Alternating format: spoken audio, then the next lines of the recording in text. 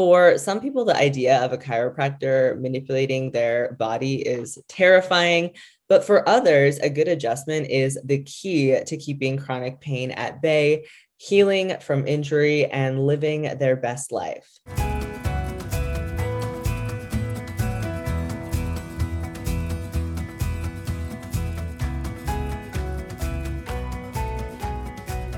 I'm Callie Youngstrom. This is Keep Yourself Well. How many of us grew up playing sports, hoping to take our skills to the next level? For me, that sport was wrestling. For Curtis Gerba, it was football, an avid athlete from a young age. Curtis was a 5-year member of the University of Saskatchewan Huskies football team, but that dedication led to injuries, which resulted in 3 knee surgeries. And as resilient people do, he used that as motivation. I'll let him tell you his story. But today, Curtis is Dr. Gerba. He's a chiropractor in Saskatoon, and he is here to join me now. Hey, Curtis. It is so good to talk to you. Thank you so much for being on the podcast. Welcome to the show. Hey, Callie, thank you so much for having me on. It is, as always, an absolute pleasure to chat with you. Thank you. Well, I'm excited to share some of your wisdom today, that's for sure. So you recently moved back to Saskatoon after graduating with your Doctor of Chiropractic. Congratulations. And now you're running your own clinic, E3 Chiropractic and Wellness. Obviously, I love that you have wellness right in the title. So I feel like that reflects so much more than what we may think of when it comes to just traditional chiropractic. So I want to know, what does wellness mean to you, and how do you, Curtis, keep yourself well? Absolutely. Well, first of all, thank you very much for the congratulations. I'm so happy to be moving back into Saskatoon and finally being home. Portland was fun, but for the kind of the last 6 to 9 months, it got a little bit rioty out there. So it was really nice to move back to Saskatoon when I did. And absolutely. So I purposefully put wellness into chiropractic. It wasn't just something that I felt sounded good or anything like that. Like, there is absolutely a purpose behind that, because I think, in my opinion, people, and it's likely a little bit of the profession's own fault, where chiropractic as a profession can get a little bit pigeonholed into one specific area, one specific treatment, and that's kind of it, and that's all we do, without looking at the body as a whole. And one thing that I always kind of talk with my patients is that, in my opinion, our body is kind of like a bucket. And if you continue to fill that bucket with different types of stress, and like to your body, stress, whether that is emotional, physical, mental, spiritual, anything like that, all these kind of accumulate. And if we can work together to address some of those physical issues and put you on the right path and connect you with the right people to address some of those other issues, that is what wellness to me is all about. It's not just being pain-free. It's not just about, being able to lift overhead or anything like that. Like, wellness is so much more. I love that. I think it takes a really holistic, all-encompassing approach. And I mean, I know you and I have even had conversations about nutrition and obviously recovery and strength training and mobility. And, I really think it's so much more than what some people stereotype chiropractic to be. So what does the 3 in E3 mean? Because I feel like that is reflective of the wellness portion as well. Mm-hmm. So the E3, the 3 E's are empower, enhance, and excel. And that just kind of comes in from the mission statement of the clinic, where our mission is to empower all of our patients to enhance their body strength and resilience so that they can excel in the activities that they love. That's a great mantra. Those are good words to live by. And something that I think was really important about what you said as well earlier was connect patients with other people that they need as well, like taking a very multi-modality, interdisciplinary approach. And that's something that I know, you and I both, having been previous athletes, long retired, I think the multidisciplinary approach is so important. And I think to have a healthcare provider who doesn't believe that they're the be all end all and understands that like teamwork makes the dream work in terms of that physical function is so valuable. Absolutely. I couldn't agree more. Like, I am never going to be the best at everything, and I don't think anybody ever should try to be the best at everything. You just dilute yourself as a professional too much. Like, my area of expertise is like, I essentially have the goal to be the best in the world at treating two areas of the body, maybe three. And outside of that, that's when I need to refer out and ideally refer to other professionals within my clinic that complement me, that fill my gaps and where I fill their gaps. And like, just as an example, like, if I have a patient currently, I have a patient who is doing really, really well. And then all of a sudden they kind of hit this roadblock. But then if you look at it, now they went for blood work and all their markers are all over the place. So am I going to be the best one, to be able to analyze and read that blood work? Like, I have an idea of what's going on. I know what the normal limits are. I know what's outside of that. But am I going to be the best one to look at that blood work and say, hey, you need to change this and this and this. You're missing this. And in order to ultimately, come to the other side and fully recover from what's going on, you need to make these changes. Yeah. Like you honing in on those two or three areas is going to make you the best professional that you can possibly be. And then having a network of people that are, again, ready to fill the gaps that you're not the best in the world at, and do the best that you can for the patient. Totally. A trusted team that you feel confident referring to people to. I think that is so valuable. And something that I think not everyone embraces, like it's not just in healthcare, just in business, because you're also an entrepreneur, right? Where the competitive mindset is so limiting to the client. And I think that's so valuable. So before we keep going, I want to just even start with to cover what is chiropractic in its truest form for someone who's never been to a chiropractor, doesn't even know what, because I know so many people have never been to chiro, which is always shocking to me.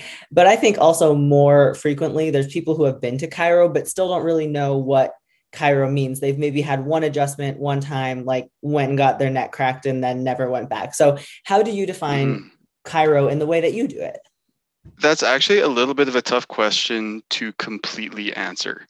As specifically with how I treat, I suppose, because in the past, it seems that chiropractic as a profession has been synonymous with a treatment tool, and that treatment tool being just adjusting. And yes, like, I tell every single one of my patients that an adjustment is an extremely powerful tool when it's the right tool for the right person at the right time. But that is not the only tool available to treat you. And knowing when to use that tool is just as powerful as being good at using that tool. So with how I treat, and I had a patient come in yesterday. His wife came in, and as I was going through my treatment with my patient, his wife kind of stopped and she was like, well, like, is this chiropractic or is this like physical therapy? It's like, well, in my personal opinion, if you go to a really good physical therapist or a really good chiropractor, you shouldn't know which one they are. Interesting. Wow. And because my viewpoint of this is that in order to give the patient the best treatment possible, you truly have to marry both manual therapies, such as adjusting, such as soft tissue work, such as gentle massage or instrument assisted or cupping or anything like that, with active rehabilitative exercises. Mm-hmm.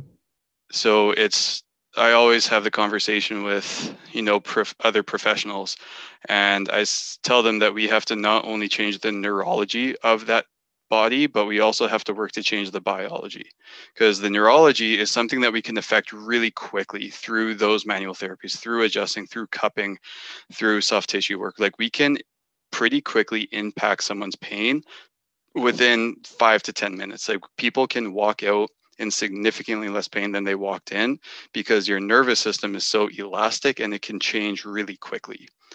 But if someone comes in with shoulder pain and they have a rotator cuff tendinopathy, just because they walk out of pain that day, because we were able to affect the nervous system of the nerves that supply the rotator cuff musculature and everything like that, doesn't mean that that tendinopathy is healed.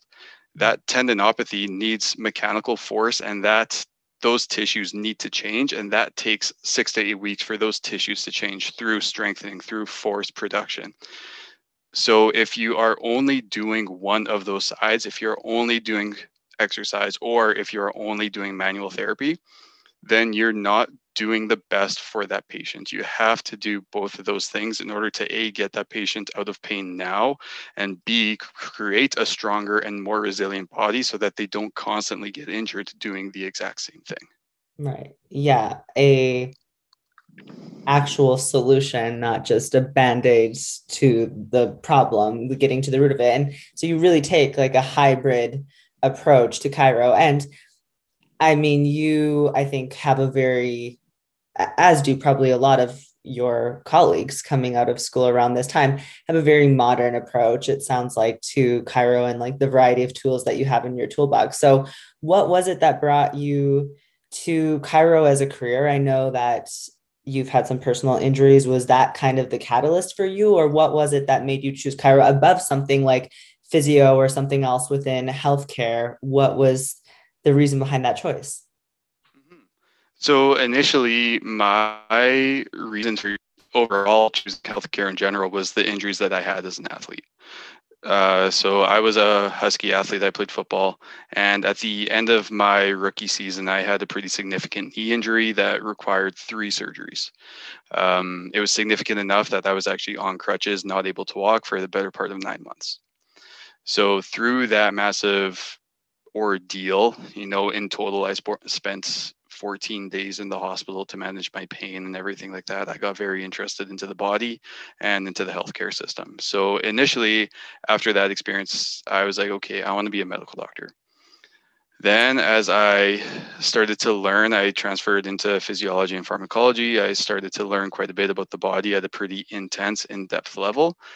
And during that period, I just realized I started to learn more about the healthcare system. And I realized that the impact that I wanted to have with my patients wouldn't be best achieved as a medical doctor.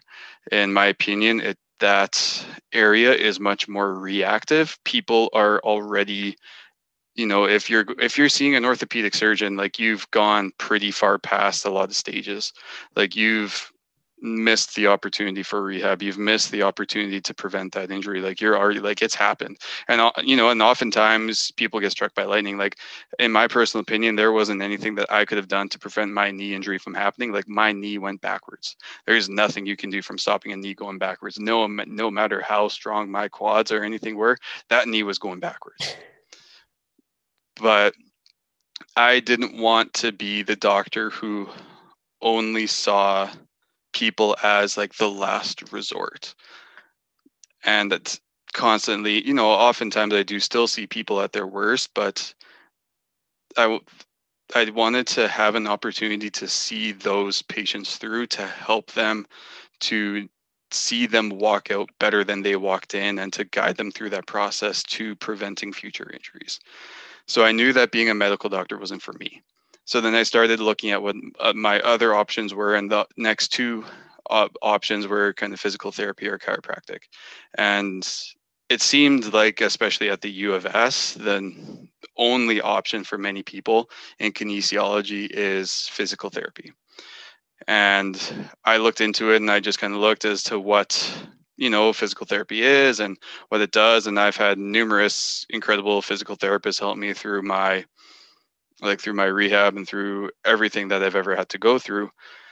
But when I realized what the difference in the scope of practice was, whether I was a physical therapist or a chiropractor, in my opinion, having an increased scope of practice was worth making the step, because how I treat at the end of the day is still up to me.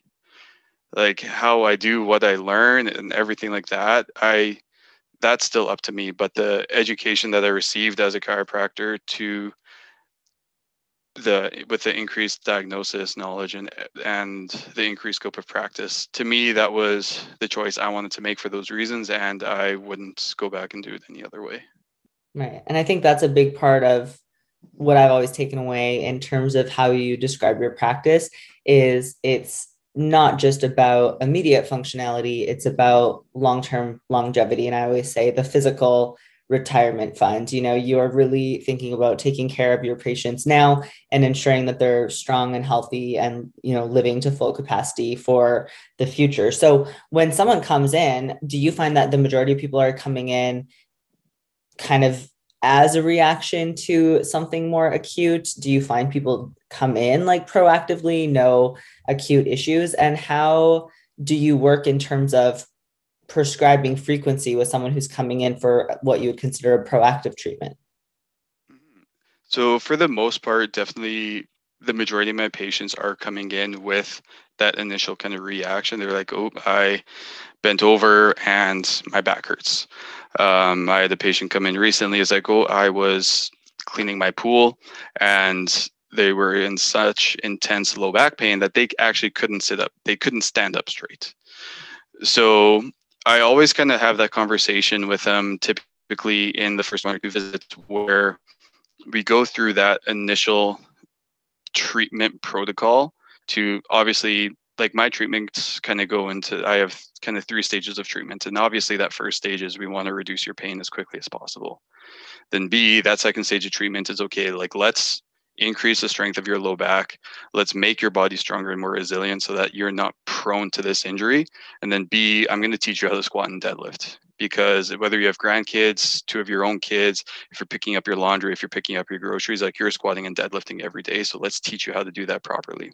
And then at that point, we have that conversation is, okay, so what happens is we're going to slowly decrease this frequency as your pain continues to go down, as you continue to get more self-reliant on your home care exercises, you need me less.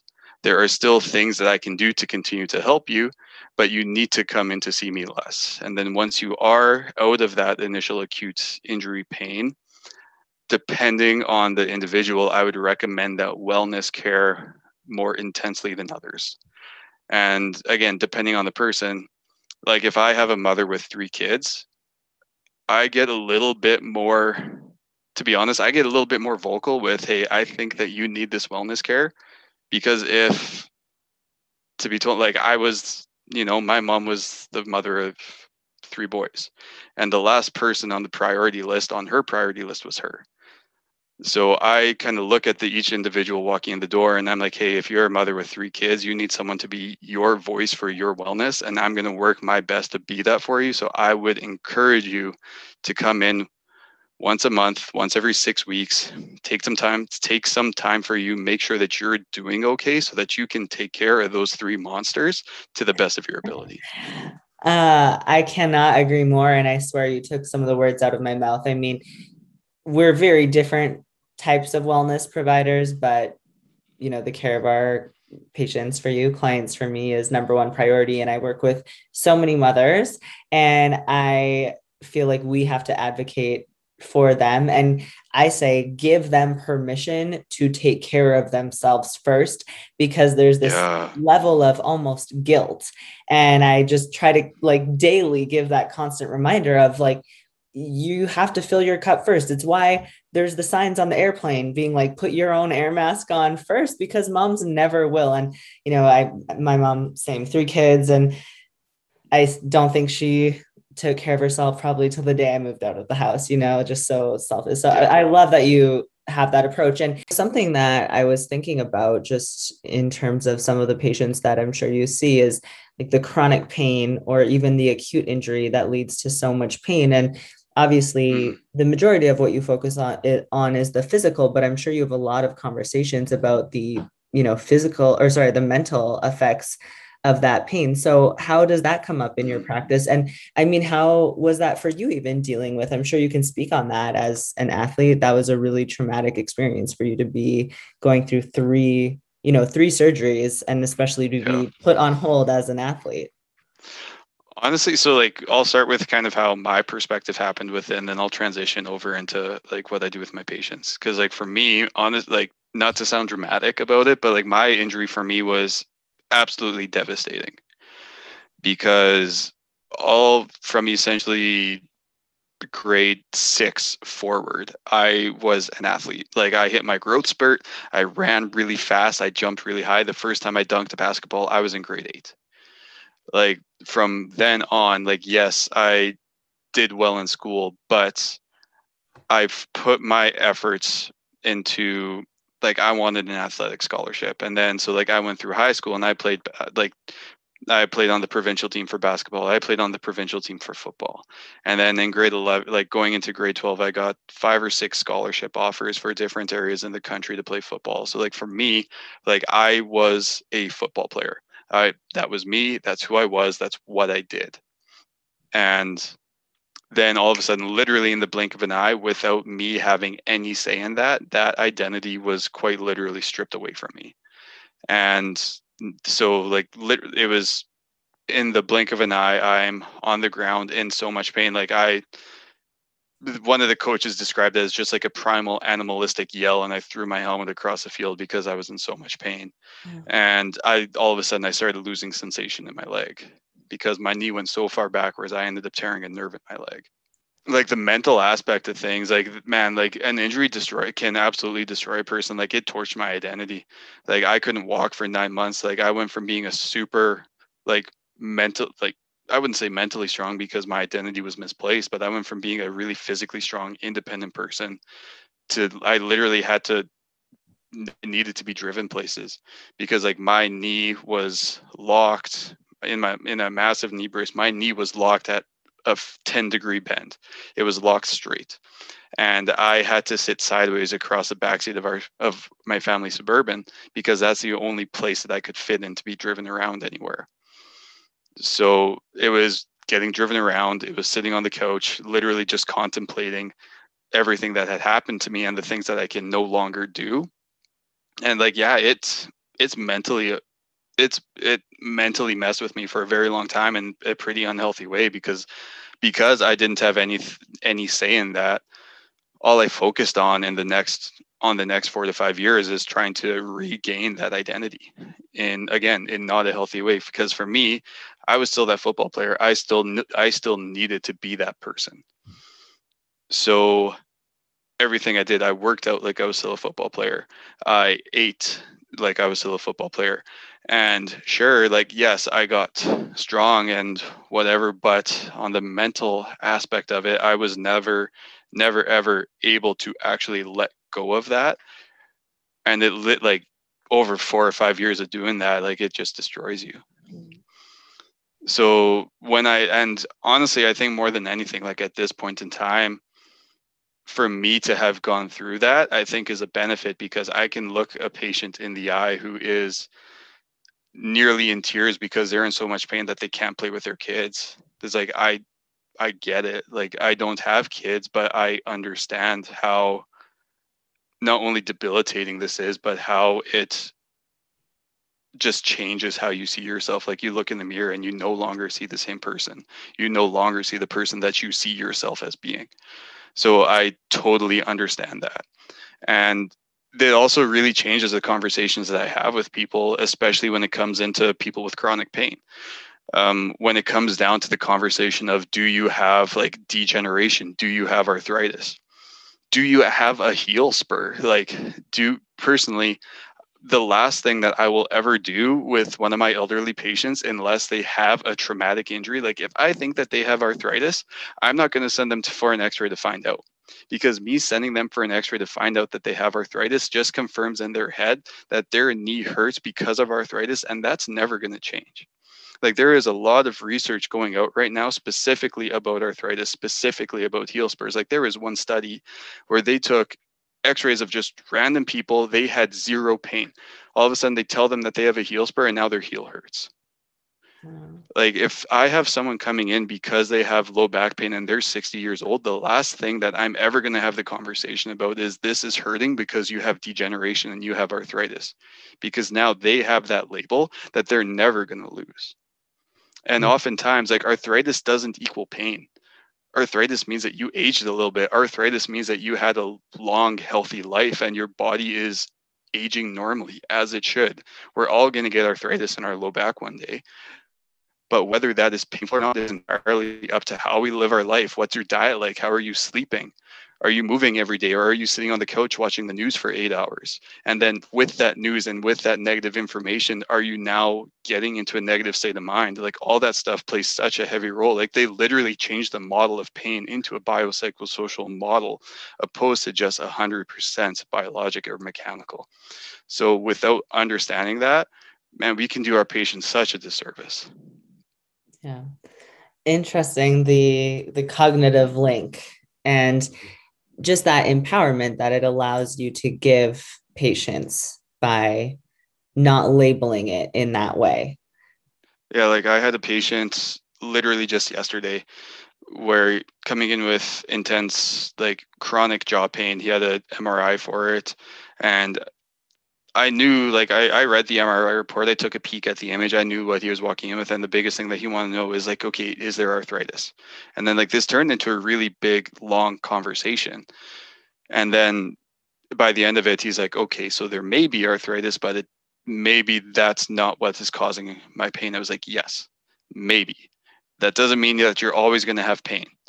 That yes, your MRI report says that there is some degeneration, but you're also on the back nine here. So like, let's take this with a grain of salt, with a little bit of grace, and understand that we can still make some progress. That doesn't mean you're going to be in jaw pain for the rest of your life. Yeah.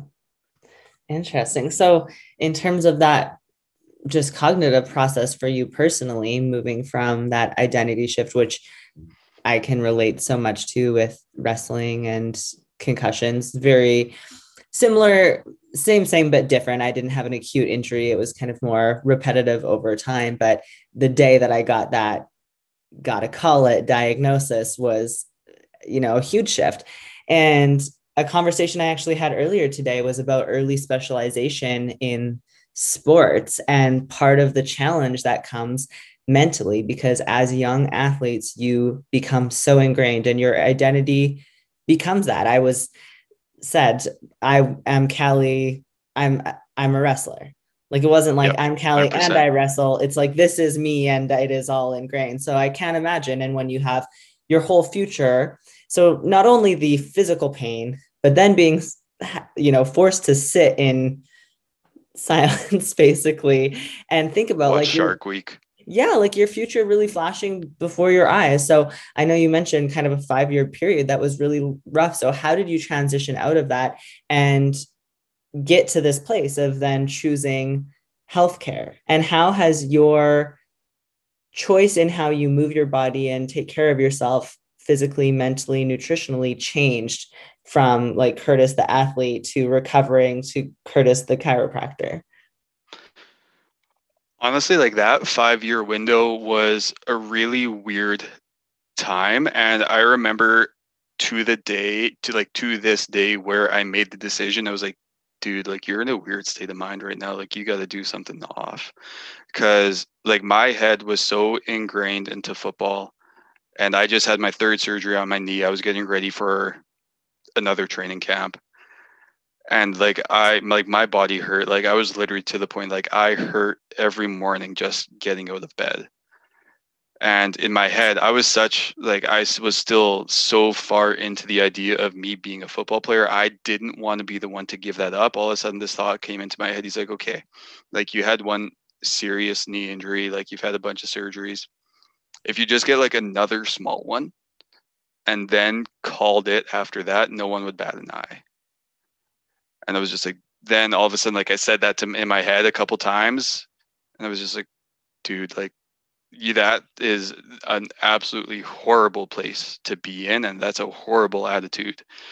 During that period, it was honestly just like overall a really rough time for myself and my family. So I had my knee injury in March of 2012. And 3 months before that, in January of 2012, my mom had actually passed away when I was 18.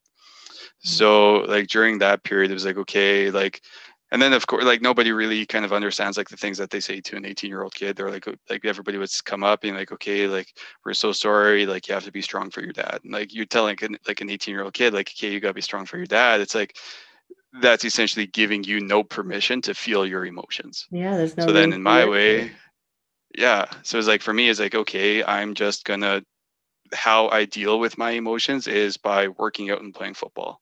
Right. And then that, again, that also got torched for me. So then it was like, finally, after all of this, it was kind of like, okay, like now is the time. Like it was like there was like a recommended person to go talk to, and I was like, okay, like at this point in time, one, like I was like, okay, if you get injured one more time, then you can quit. I was like, okay, now is like I should actually probably like hop into something here. Like this isn't anything to mess around with anymore. Good for you. So you like actively suck out, we're like seeking out therapy or like a grief counselor. Yeah. Yeah. And you, I know you're a mental health advocate. Specifically, I know you fundraise for Movember, and there's a big focus on just the mental health side of things for men and how it's neglected. And I'm sure in that time, going through your grief, the personal grief of the loss of your mom, but the grief of the loss of your identity. I mean, that is so heavy to be dealing with for anyone, let alone an 18-year-old. And I mean, especially at that time, like how this would have been over 10 years ago, more than 10 years ago, very much so, I think, still stuck in that masculine, boys don't Oh yeah. cry. Just so kudos to you for like, I'm so glad that you took that step. And I can't imagine where your mental health would be if you didn't process through that. And yeah. So what has changed now in terms of, obviously you have Mm-hmm. allowed yourself to find your, new identity and your kind of authentic self. So how has your mental and physical health changed in terms of how you move your body? Specifically with how I move my body, I look at it as I move it in much more diverse ways. So like when I was a football player, you did your football workouts. Like you did your hang cleans, you did your powerful things. Like you were working out to be big, strong, fast, and agile. Now, like yes, like I need to continue to be strong, but I currently weigh 30 pounds less than I did when I played football. Like, and that was one of the biggest reasons why I would wake up in constant pain, is I had way too much mass on my body than what I needed. So like my movements, and so like all of my exercises I do, so for the vast majority of it, I get my programs made for me by Ignite Athletics. They're fantastic. Like they're super intelligent. Love the guys there. And then I kind of like sprinkle in a little bit of my own thing. So like they'll do the great job with all my strength training and with the strength aspect of things. But and so like they'll do some strength, and then they toss in some anaerobic work for me too. But I always look for like kind of 4 areas of movement for like a longevity health type of workout. So like yes, strength is super important. Yes, anaerobic is incredibly important, but we also have to work at your aerobic capacity and then also your stabilization. So working on like your feet and your low back. And from like an aerobic perspective, like the straight definition of it is, okay, like how much activity can you essentially do? How fast, how hard can you go while still in like a zone 2 area of activity, where that's essentially less than like 130 to 140 heartbeats per minute. Or if you're getting like super nerdy about it, you want to keep your lactate levels to less than like 2 millimeters per mole. And then, so like from the movement side of stuff, that changed for me pretty big. But like from like the mental aspect of things, I learned really quickly that I cannot tie my identity to like what I do.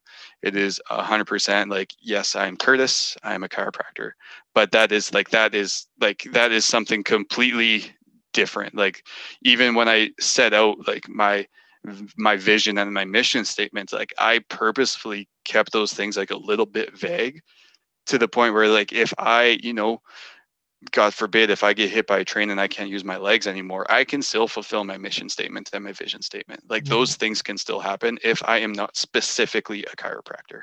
Mhm. Yeah. So that's all of those things kind of combined just kind of helped me kind of redefine myself and get into a better place for me, like mentally and physically, to A, just not wake up being in constant pain, and B, just being way more confident and comfortable with who I am. And I think there's a huge level of humility in allowing yourself to let go of that, because it's not easy. And I think there's a lot of pressure not to. And now transitioning into not only being a chiropractor, but also an entrepreneur, I think there's so much value in what you said about not being totally tied to that as your identity, because I see it with entrepreneurs all the time where, and I've said it myself, recently I've made a lot of changes in the last couple of years and rebranding, and it's much more in alignment. But there was a long time where I would say I am my business, like the business is me, like it is all one thing. And I think that can be a really slippery slope, because very similarly, I mean, who knows what can happen? I mean, COVID's a perfect example. All sorts of people, Absolutely.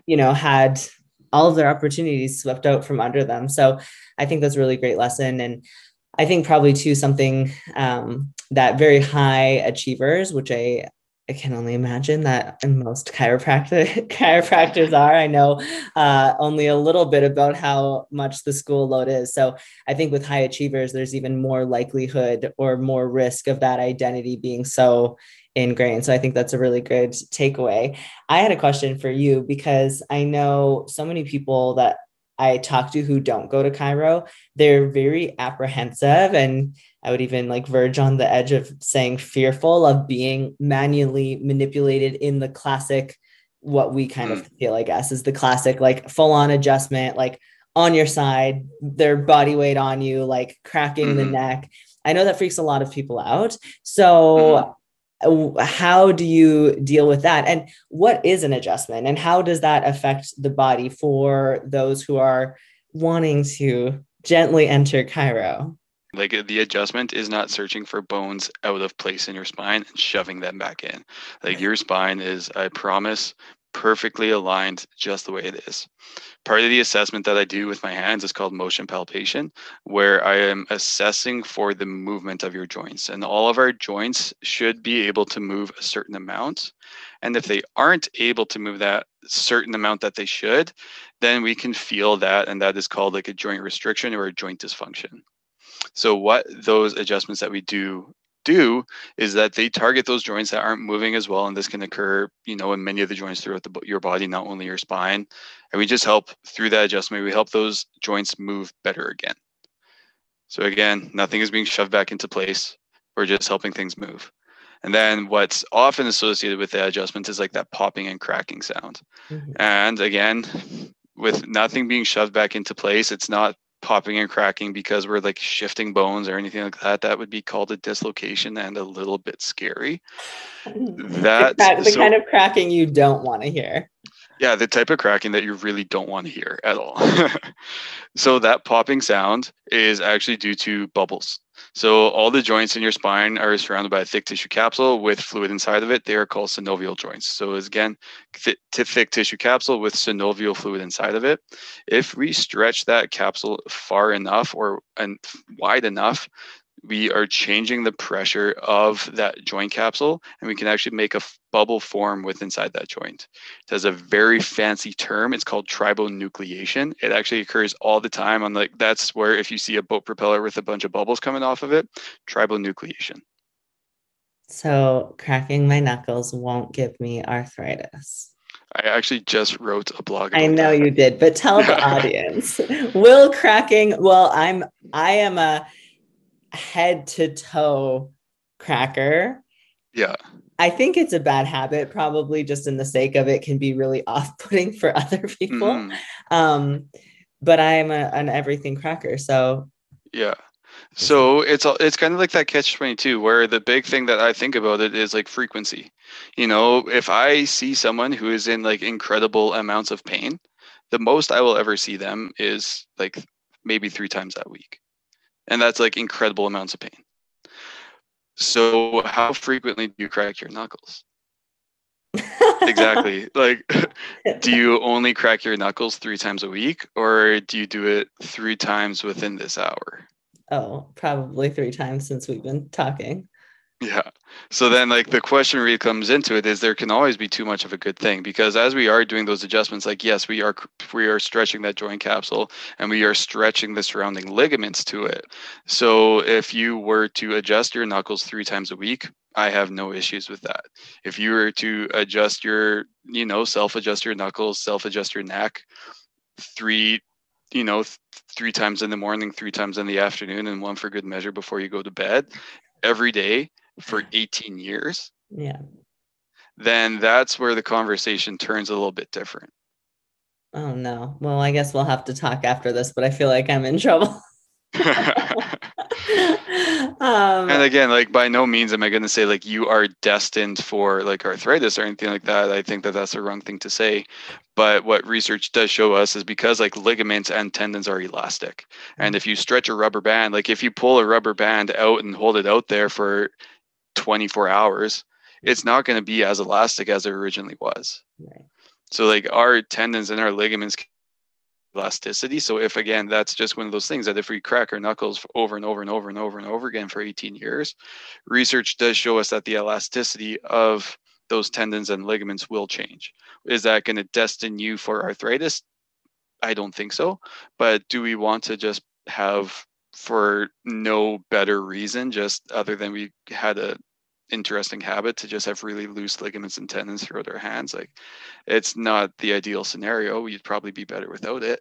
Yeah, not worth the risk. All right. Well, I'll healthfully taper back if I can. The vision of the elastic will be in my head now every time I go to crack my knuckles. So, okay, I feel like I mean, you and I both run our professional Instagram pages, and I feel like there's a lot of, unsolicited advice in terms of all modalities of wellness. So, what is one piece of advice that you would give people on just how to live better and move in their body? Like, what's one thing they should absolutely be doing, everyone should be doing, and one thing that none of us should be doing? I think the biggest thing that could easily change your overall like health and wellness is sleeping enough. And so outside of that, I'd say, okay, the two biggest things that you could do if you have kids and sleeping 8 hours a night just isn't an option for you right now because you're up feeding every 3 hours. Like I get that. And then honestly, just exercise. Like if you can even fulfill like the requirement of 30 minutes a day, that's even in the worst case scenario, breaking it up throughout the day into 5 minute chunks into those four different categories. And like the lovely thing about like those four, like those four different categories, like a proper anaerobic workout takes 15 minutes. Like that's it. And like you can still, research actually shows there was, I forget the exact term for it, but if you break up those exercises throughout the day, you actually get some really interesting neurological changes that gets you really strong at an exercise. And what about like what should we not be doing? Is there any sort of blanket statement? I don't know, error, flaw, or a few. If you've got a laundry list, let us have them. But I don't know, just maybe something that we think is good for us and you think otherwise that you see as a common flaw. This could get into like a really interesting conversation, but a lot of the things that I see, maybe this is going to be more of a common flaw opposed to like the one thing that like nobody should do is like I see like one major common flaw, and like again this can get into an interesting like nutritional discussion. Is I see a lot of people basing their diets off of like this healthy random tribe in somewhere that like across on like the other side of the country or like other side of the world. And they were like, well, if this person and this population of people is so healthy because they eat this, which just so happens to be like a native food to that person, to like to that area's land that is super, super abundant, that grows, and like they only eat it when it's in season, do all this stuff. And like, well, if they can eat that food, why can't I eat it when I'm on the other side of the world when it's out of season and it has to be shipped doing this and this and this and this? For me, like I look at a lot of it from like an anthropological perspective. It's like, okay, well, those people have literally inhabited that area for like the last potentially 3 million years. And their body has adapted to consuming that food really, really well for 3 million years. They're great at that. We are not great at that. We can't base what is healthy in another part of the world in a different hemisphere just because they're doing great and we aren't. Well, and that's the thing. I think there's huge merit. I mean, I think you and I agree on a lot when it comes to nutrition, and there's huge merit to ancestral eating, but your ancestors are not my ancestors, and there's huge differentiation in what that's going to look Mm, like. But I can't believe your one thing is a nutrition thing. I thought it was going to be I know. sit-ups. I thought you were going to say no Honestly, one should do oh my sit-ups. goodness, everybody should stop doing sit-ups. Oh my, Okay. I yeah. needed to open up the door for you to have Oh I my had this goodness. question in here to give you your time to shine on your sit-up rant, and you didn't take the bait. So Oh my goodness. I can't believe I didn't think about that. Sit-ups are the worst. Sit-ups are the absolute worst. I mean, Nobody I should do sit-ups or appreciate that it was crunches. nutrition. Okay, give it to us. I have three reasons that nobody should do sit-ups. First reason is we'll start kind of like least nerdy and work our way up to most nerdy. Yeah, make So it like the so least nerd, us common folk can understand. yeah. So the least nerdy is that if you look at a sit up, it is by no means something that helps you do anything functional in daily life other than pull yourself up off the couch from laying down. Like if you are teaching someone how to have like a strong and stable trunk, teaching them how to do a sit up does not help them in any way, shape, or form.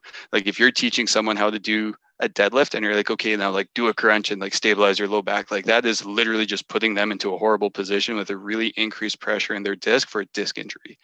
Same thing if you're seeing someone at the bottom of the squat, which is the whole of a squat is by far the most difficult part of a squat to stabilize in, and you want them to do a sit up to stabilize their trunk in that position, again, like you are just setting themselves up for injury. Like it is one of the most unfunctional movements that you could ever teach someone to do.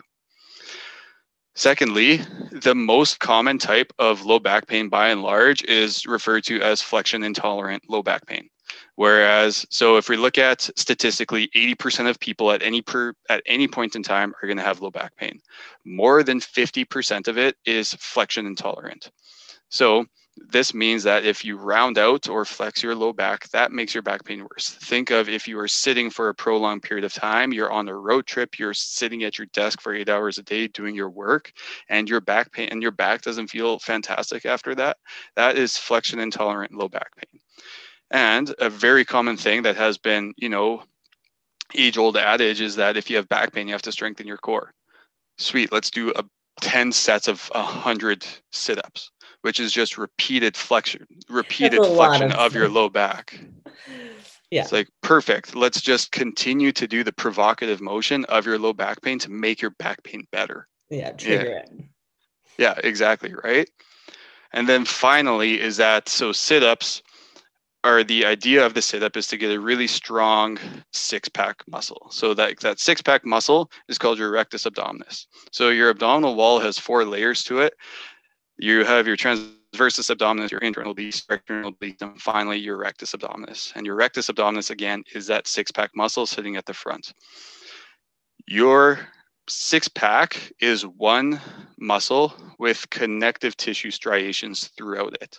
You have your linea alba going directly down the front, kind of splitting like your core up in half. And then you have those more horizontal ones that give you your six-pack. First of all, if you do 1,000 sit-ups a day for a year, you're not going to spontaneously grow 8.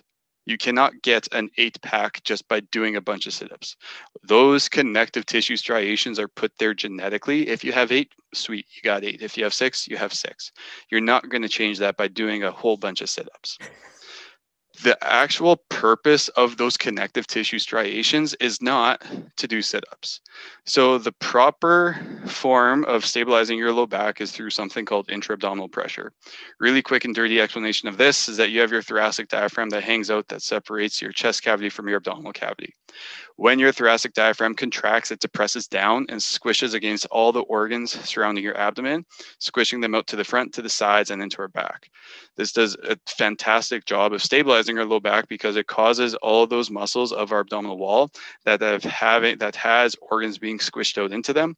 They contract to resist the movement of those organs.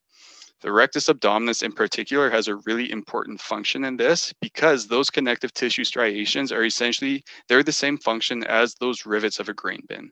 They are designed to literally manage and mitigate the force of that pressure so that our abdominal muscles don't just tear open. So, and their job, that six-pack muscle, its job is to mitigate internal forces, not to repeatedly flex your low back when you already have low back pain. And not to just look cool for the sake of looking cool. Also, that doesn't even get into that. Even if you've got 6, they're not going to show just because you did 1,000 setups. Exactly. So, what is your most recommended or some of your most recommended core exercises then when it comes to that stabilization?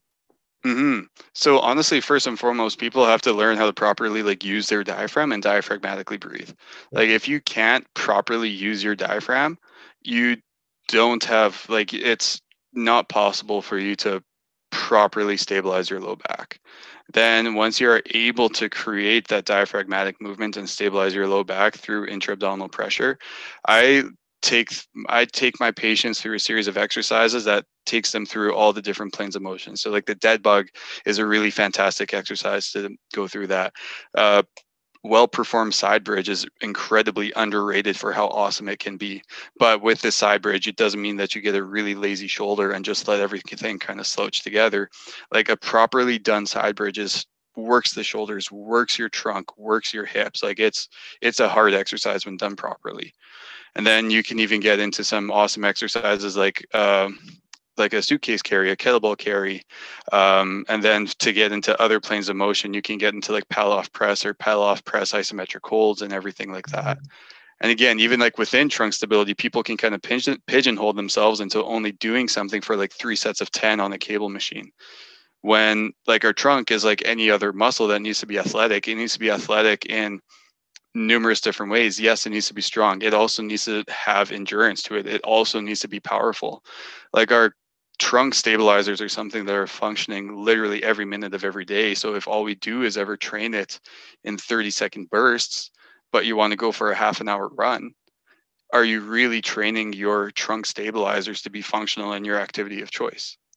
And I mean, running is a perfect example where then you get into so many of the injuries that come are compensation injuries, where if the breathing was right and then the core was right, the injury, like, I mean, you see it all the time. So, and I know you love kettlebells, which I think are so perfect for that trunk stabilization and that core work, and this is why I love conversations like this, because I think it's undoing a lot of bad advice that we've seen over the years. And I see it all the time with nutrition, like the anti-fat, fat phobia, even just in terms of like approaches to not just chiro, but also training, which is such a big part of what you do in terms of, that prevention. So, all right, our time is coming to an end. Before you go, I didn't prepare you for this, but I've got 5 rapid fire questions. Okay, they're not always quite so rapid, but I know you'll have great recommendations. So first of all, who is your biggest role model or your biggest role models?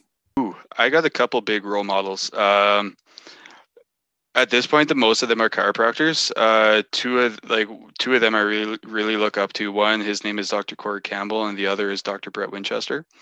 The reason that I look up to both of these guys is one, like you can say those names in the majority of chiropractic rooms that have any salt to their bones, and they know who those guys are because they're incredible at what they do. Like they teach seminars all around the world, but they also have their priorities in place. Like they also make sure that after every seminar they teach, they will purposefully organize their flights home so that they can still go to see their kids' ball games.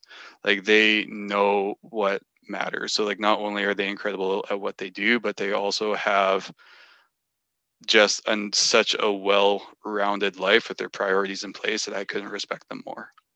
Well, and great role models, especially in terms of the point we were talking about your identity not being totally consumed with your career. I think guys like that are priceless to have as role models. What is the best advice you've ever received? Jeez, this is a tough question. You're tossing out at me that I'm not ready for. It's okay. We can come back to it. Okay, can we come back to that one, please? Yeah. There's a sign on the wall behind you. What does it say? Is that something we can steal? It says, "Be fearless in the pursuit of what sets your soul on fire." All right. Well, if you don't think of anything, we'll say it's that. That's the okay. I like it. It's like a Hobby Lobby sign. That's the best advice you've ever received. Best book or resource you'd recommend to people? Oh my goodness, that's also a very tough question. You don't have to pick just one. Okay. One of the biggest books that kind of started my journey. I think it started a lot of people's journey. Simon Sinek, Start With Why. I love that. Like that was a huge read, and just kind of understanding, like going it deeper into like what you do and understanding like the truer purpose into what you do. And like, yeah, that was, for me, that was a bit of a game-changing read. Yeah, I'll stick with that one. That was a good book for me. I couldn't agree more. What is your personal mantra or words to live by? I got them in a way actually kind of tattooed.